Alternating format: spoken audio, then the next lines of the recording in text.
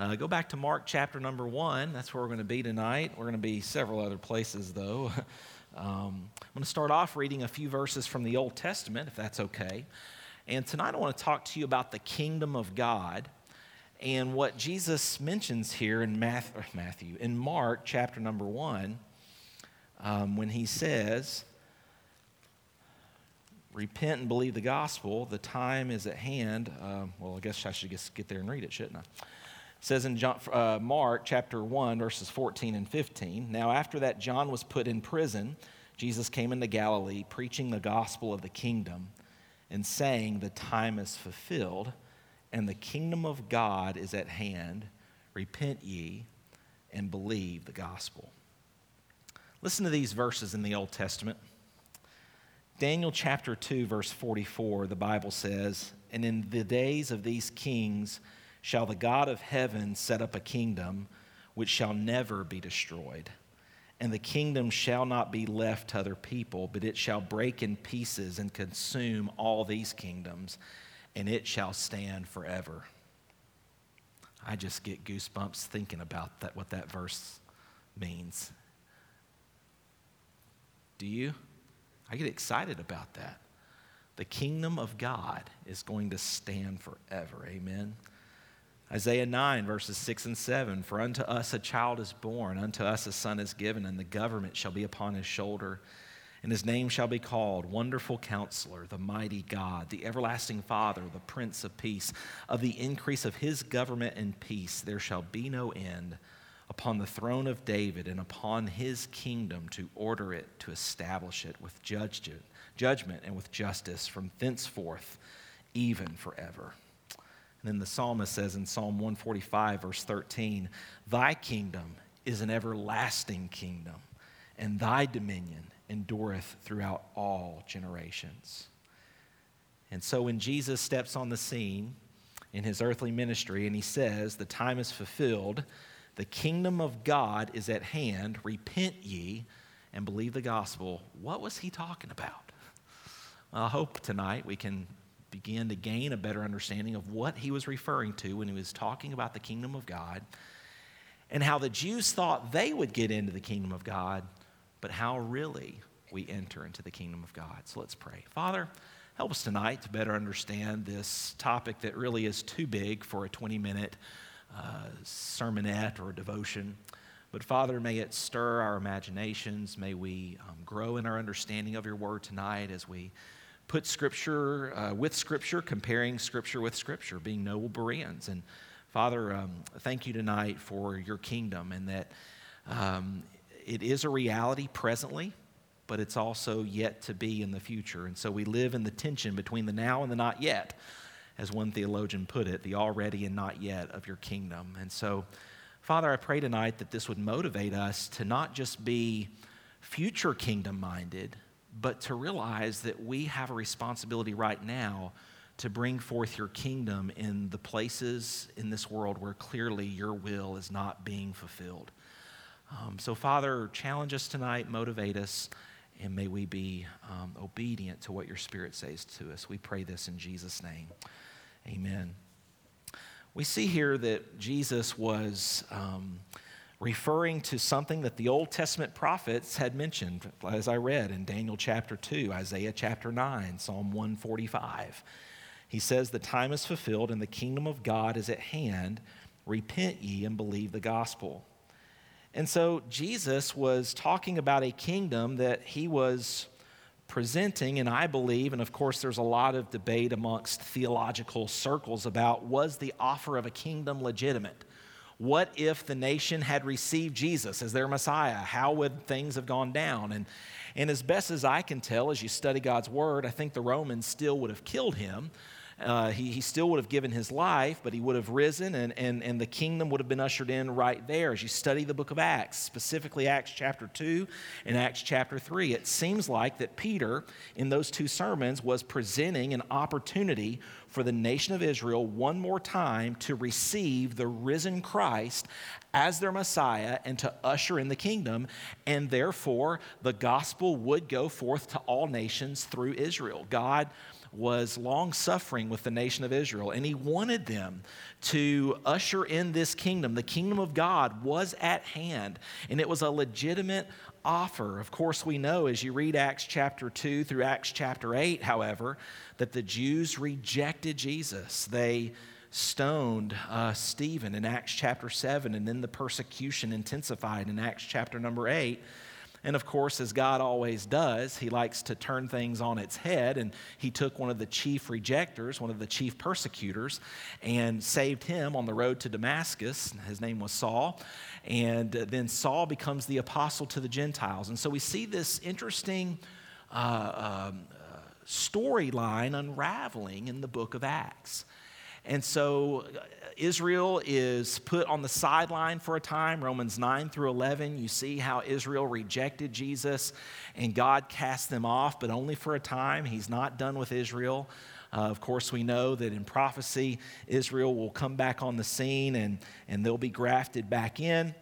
And so God's not done, but we do see how this kingdom was a legitimate offer. And what we live with is in this tension between the idea of his kingdom has come, and yet we don't see his kingdom in full revelation. We don't see it everywhere. The best way to define what the kingdom of God is it's where God's will is done. Jesus says in Matthew 6, he says, "Thy kingdom come, thy will be done." And so the kingdom of God is where God's will is done. And we know that as we live on this earth, there are places in this earth where God's will is not being done. We can see that evil is still running rampant, and it seems to be winning the day. But the reality is, through the death, burial, and resurrection of Jesus Christ, his kingdom has come, and we're not just living for that future kingdom. God has called us to be ambassadors here. This church is like an outpost in a foreign land, but we're a embassy for the kingdom of God right here, and we're to advance his kingdom. And so God's kingdom has this dual dimension between it being a present reality. As we study Scripture, we see that clearly coming out, but also there's still this future reality that we're waiting for. And so the kingdom of God is a fascinating subject to study through. You'll see that the kingdom of God and the phrase kingdom of heaven get interchanged, and I believe that they mean the same thing. I'm going to take you to a scripture tonight that really does. Jesus himself in Matthew chapter 19 really equates the kingdom of heaven and the kingdom of God as one and the same. I think the reason that there's confusion is because in the book of Matthew alone, the phrase the kingdom of heaven is used, and many scholars believe that the reason Matthew uses kingdom of heaven rather than kingdom of God is because being written to a Jewish group, they would not want to say the name of God. And so Matthew used the phrase the kingdom of heaven. There's been other explanations saying that the kingdom of heaven refers specifically to the earthly kingdom, and the kingdom of God refers to the more overarching universal kingdom, not just dealing with the physical realm on earth, but with the spiritual realm, with the entire universe. And so there's also that explanation. And so we see that God's kingdom, when Jesus steps on the scene, he is offering legitimately this kingdom. But ultimately, when he uses this phrase, the time is fulfilled, the kingdom of God is at hand, repent ye and believe the gospel, ultimately he's talking about the arrival of the king. Because in order for there to be a kingdom, there has to be a king. And he's the king. He's the King of Kings, and he's the Lord of Lords. And he says here to repent and believe the gospel. And so we're going to talk about this tonight. And what I want you to think through is to think about the Jewish understanding of the kingdom of God and how they thought they were going to get into the kingdom. All right? The Jews, their idea of entering into the kingdom was one of three ways. They first thought that their pedigree would allow them entrance into the kingdom. They thought that because they were from the seed of Abraham, that they were somehow special privileged people. And in a sense they were. God had set them apart. And through the nation of Israel, the Messiah, the Savior of the world, would come.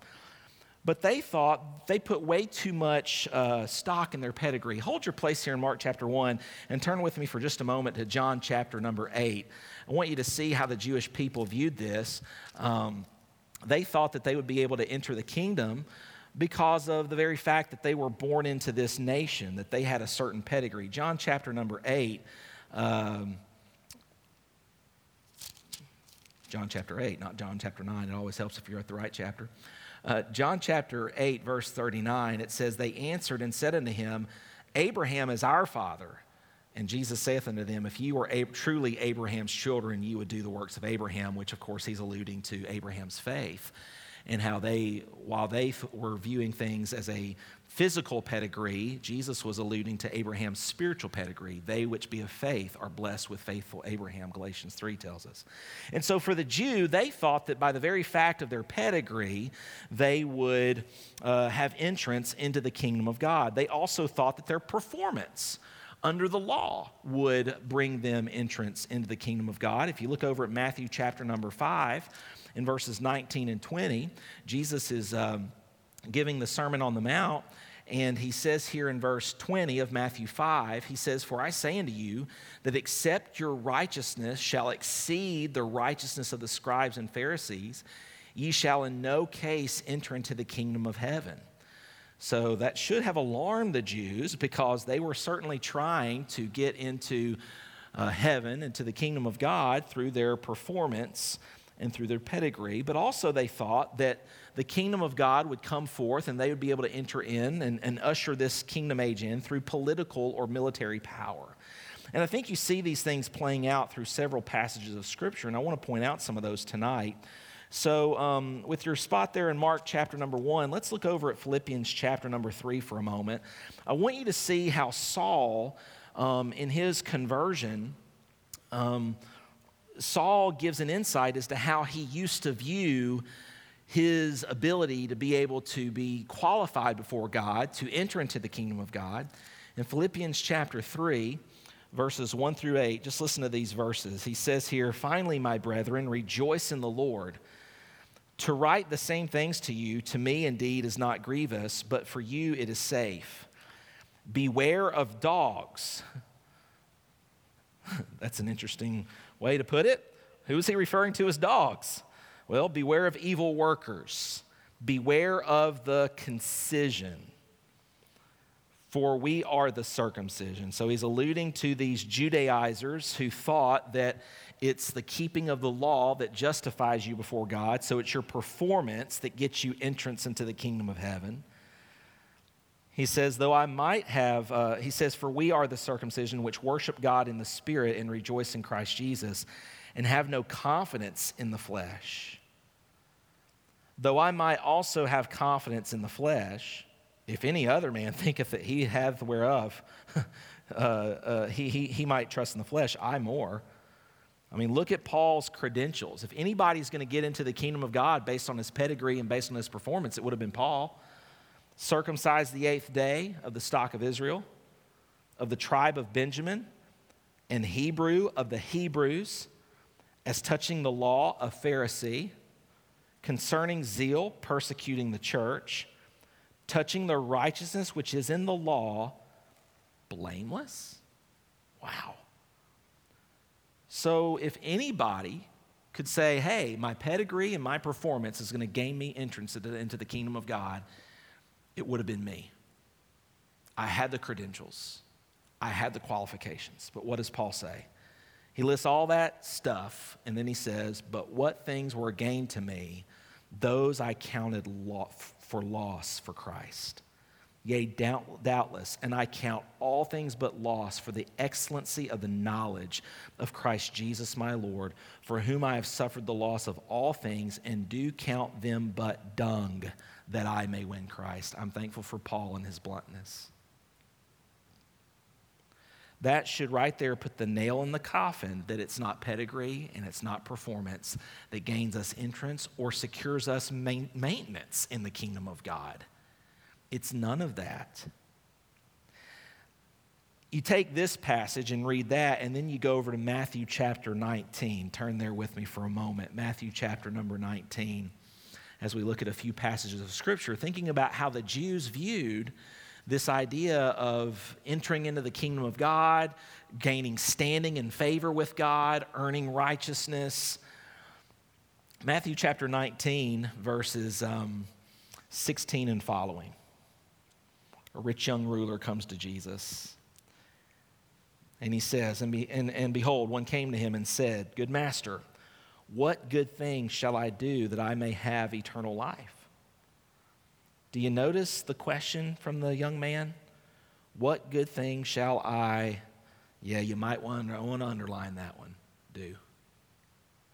What shall I do that I may inherit eternal life? So he was focused on what he could do, how he could perform. And Jesus, of course, answers him. And I love how Jesus would do this. He would catch people off guard. He would say, Why do you call me good? There is none good but one, and that is God. Now, I think Jesus was responding in a way that should have got the man to think. He should have understood that he was talking to God, right? But Jesus then turns it back on him because he knows that the rich young ruler is focused on what he thinks he can do. And so Jesus just cranks it up. He's the perfect physician. He knows how to give law to those who think they can keep it. So he says, But if you'll enter into life, keep the commandments. He was kind of leading them along here.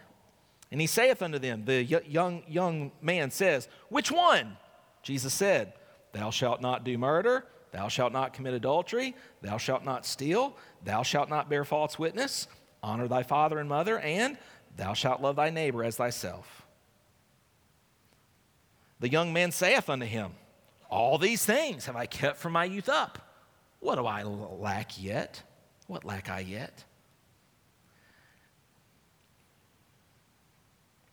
Now, he thought he had a pretty good track record. Maybe he was the kind of Jew who had grown up in the synagogue. He was very dutiful in keeping the commandments. But Jesus is a great physician. He doesn't let you off the examination table until he's examined every area. We like to think that we're pretty healthy, but we can't fool the great physician. Look at what Jesus says to him. If thou wilt be, might want to underline that word, perfect. You see, because over in Matthew 5 that we just read a second ago, he says, except your righteousness exceeds that of the scribes and Pharisees, you're going to perish. Every Jew there that day should have said, uh-oh, I'm in trouble. Because those are the best behaved people I know. They follow the law the best. And Jesus just said, unless my righteousness exceeds that, I can't enter into the kingdom of God. What Jesus was trying to get people to see is you can't get there by keeping the law. You can't. This rich young ruler thought he could. And Jesus says, if thou wilt be, you see, the law requires perfection. If thou wilt be perfect, go and sell all that you have and give it to the poor, and thou shalt have treasure in heaven, and then come and follow me. But when the young man heard that saying, he went away sorrowful, for he had great possessions. So the law, given in its true extent, you see, it's convenient how we like to make ourselves not look so bad. This rich young ruler came to Jesus that day thinking his pedigree, but more specifically, his performance would get him into the kingdom of God. Master, what should I do that I should inherit eternal life? He thought he was bringing a pretty good report card to Jesus. Look at all the things I've followed to gain entrance into the kingdom of God. And Jesus says, according to the law, perfection. He that keeps the whole law and yet offends in what point is what? James says, guilty of all. And so for the Jewish mind, the kingdom of God, they thought that it was their pedigree and they thought that it was their performance under the law that would gain them entrance. This is why Jesus says in Mark 1, repent. Because for the Jewish mind to change their mind about what saves, who saves, and how they're saved was going to be major. It was going to be a paradigm shift. It was going to sound new to them. Do you remember what we studied this morning there in Mark chapter 1 when he preached in the synagogue of of Capernaum? They said, this is a new doctrine. Well, it wasn't necessarily a new doctrine in the sense of this was the revelation that God had been unfolding all the way from the beginning. It was new because it didn't fit inside their box. God has a habit of breaking your and my boxes for him. When we try to put him into a little carved graven image, he doesn't like that. When we think we've got, okay, he's really defined by this one attribute, then you read this passage and you're like, whoa, well, okay, how do I take that and combine? See, God is always, there's this tension with God because he's a living God. Now, you might say, well, but Pastor, it says God does not change. Yes, his nature, his character has never changed, but how he has been revealing himself down through human history has been unfolding. And so his nature, his character has never changed, but look at it. Jesus changed the whole idea of how one gained standing with God. For the Jew, they had missed it. They thought that they gained standing and favor with God. They thought they gained entrance into the kingdom of God through their pedigree and through their performance. But that wasn't how. The Jews expected that the kingdom would be ushered in through their pedigree, their performance, or even through this political or military power. Of course, they expected the Messiah to overthrow the Roman government. They thought that the Roman government was their enemy, but what they didn't fail to see is that their own sin and the devil was their enemy. And Jesus came, the Bible says, to overthrow the works of the devil. So Jesus ushered in the kingdom, in a radically unexpected way. And as you study the Gospels, what you find out is he announced that the kingdom had come upon those whom he had freed from demonic bondage. Matthew chapter 12, verse 28. Listen to this verse. It says in Matthew 12, 28, "But if I cast out devils by the Spirit of God, then the kingdom of God is come unto you." So Jesus was clearly alluding in the Gospels to this idea that the kingdom of God would first be dealing with spiritual issues, which makes sense as we studied this morning. The very first miracle that Mark records for us it was spiritual in nature. He delivered that demon he delivered that man from that demonic oppression who was in the synagogue there in Capernaum.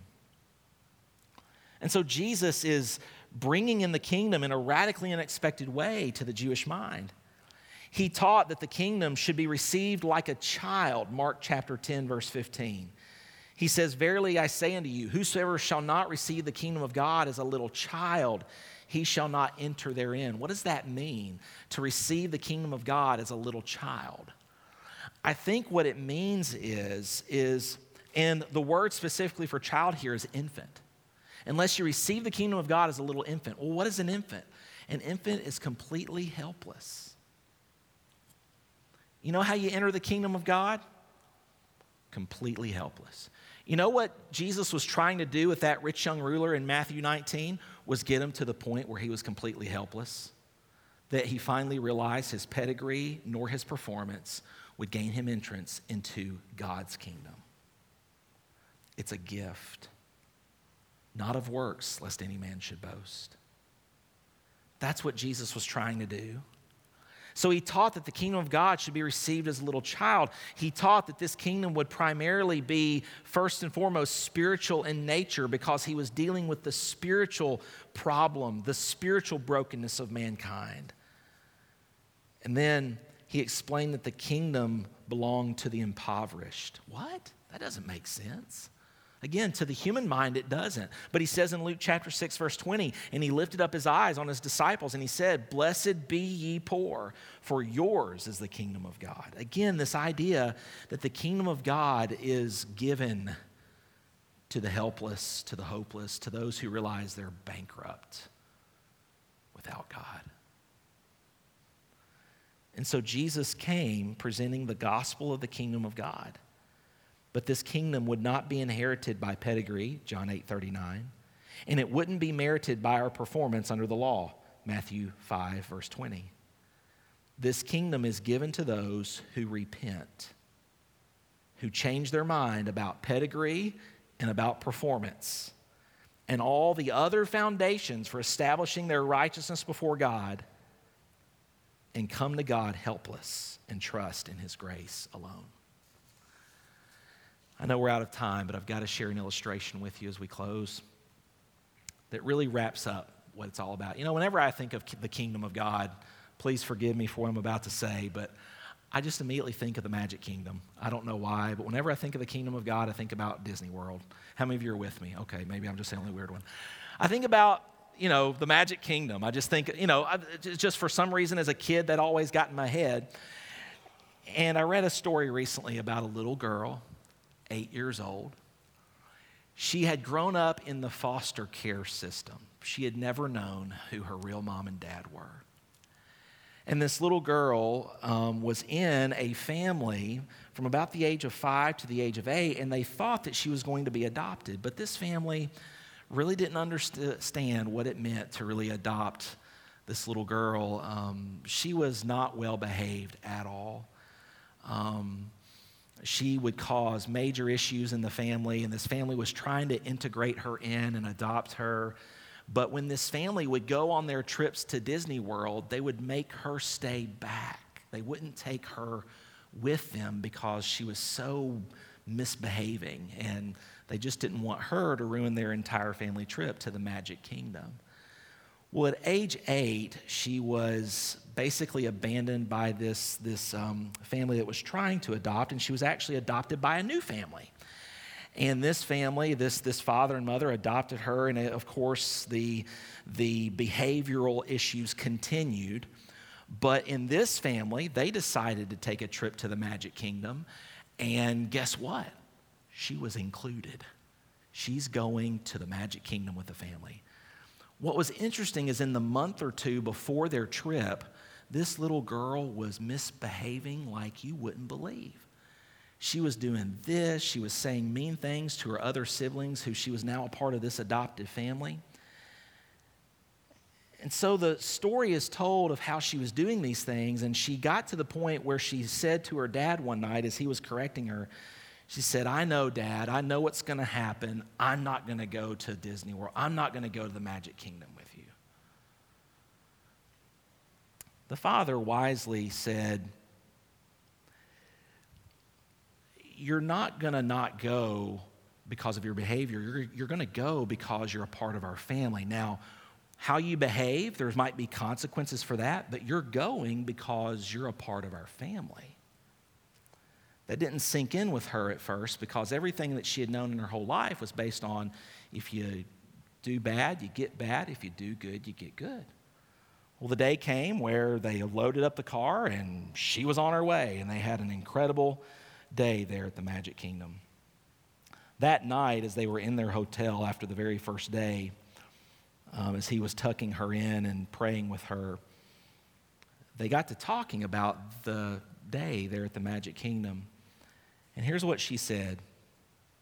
She said, "Daddy, I finally got to go to the Magic Kingdom, but it wasn't because I was good. It was because I'm yours. It wasn't because I was good. It's because I'm yours." What did the Jew think? The Jew thought that they would get into the kingdom based on whether they were good or not. This is why grace, this is why grace is outrageous to this day to the most religious people. You mean it's not based on my behavior? Yes, and the moment you really believe it, guess what? You start wanting to behave because you realize that you're his. And a son of the king is going to start acting like royalty anyway. Behavior becomes so secondary when he's your chief affection. When that kind of grace overwhelms you, that's why the grace of God teaches us to say no to ungodliness. And so outrageous grace isn't a favor you can achieve by being good. It's the gift you receive by being God's.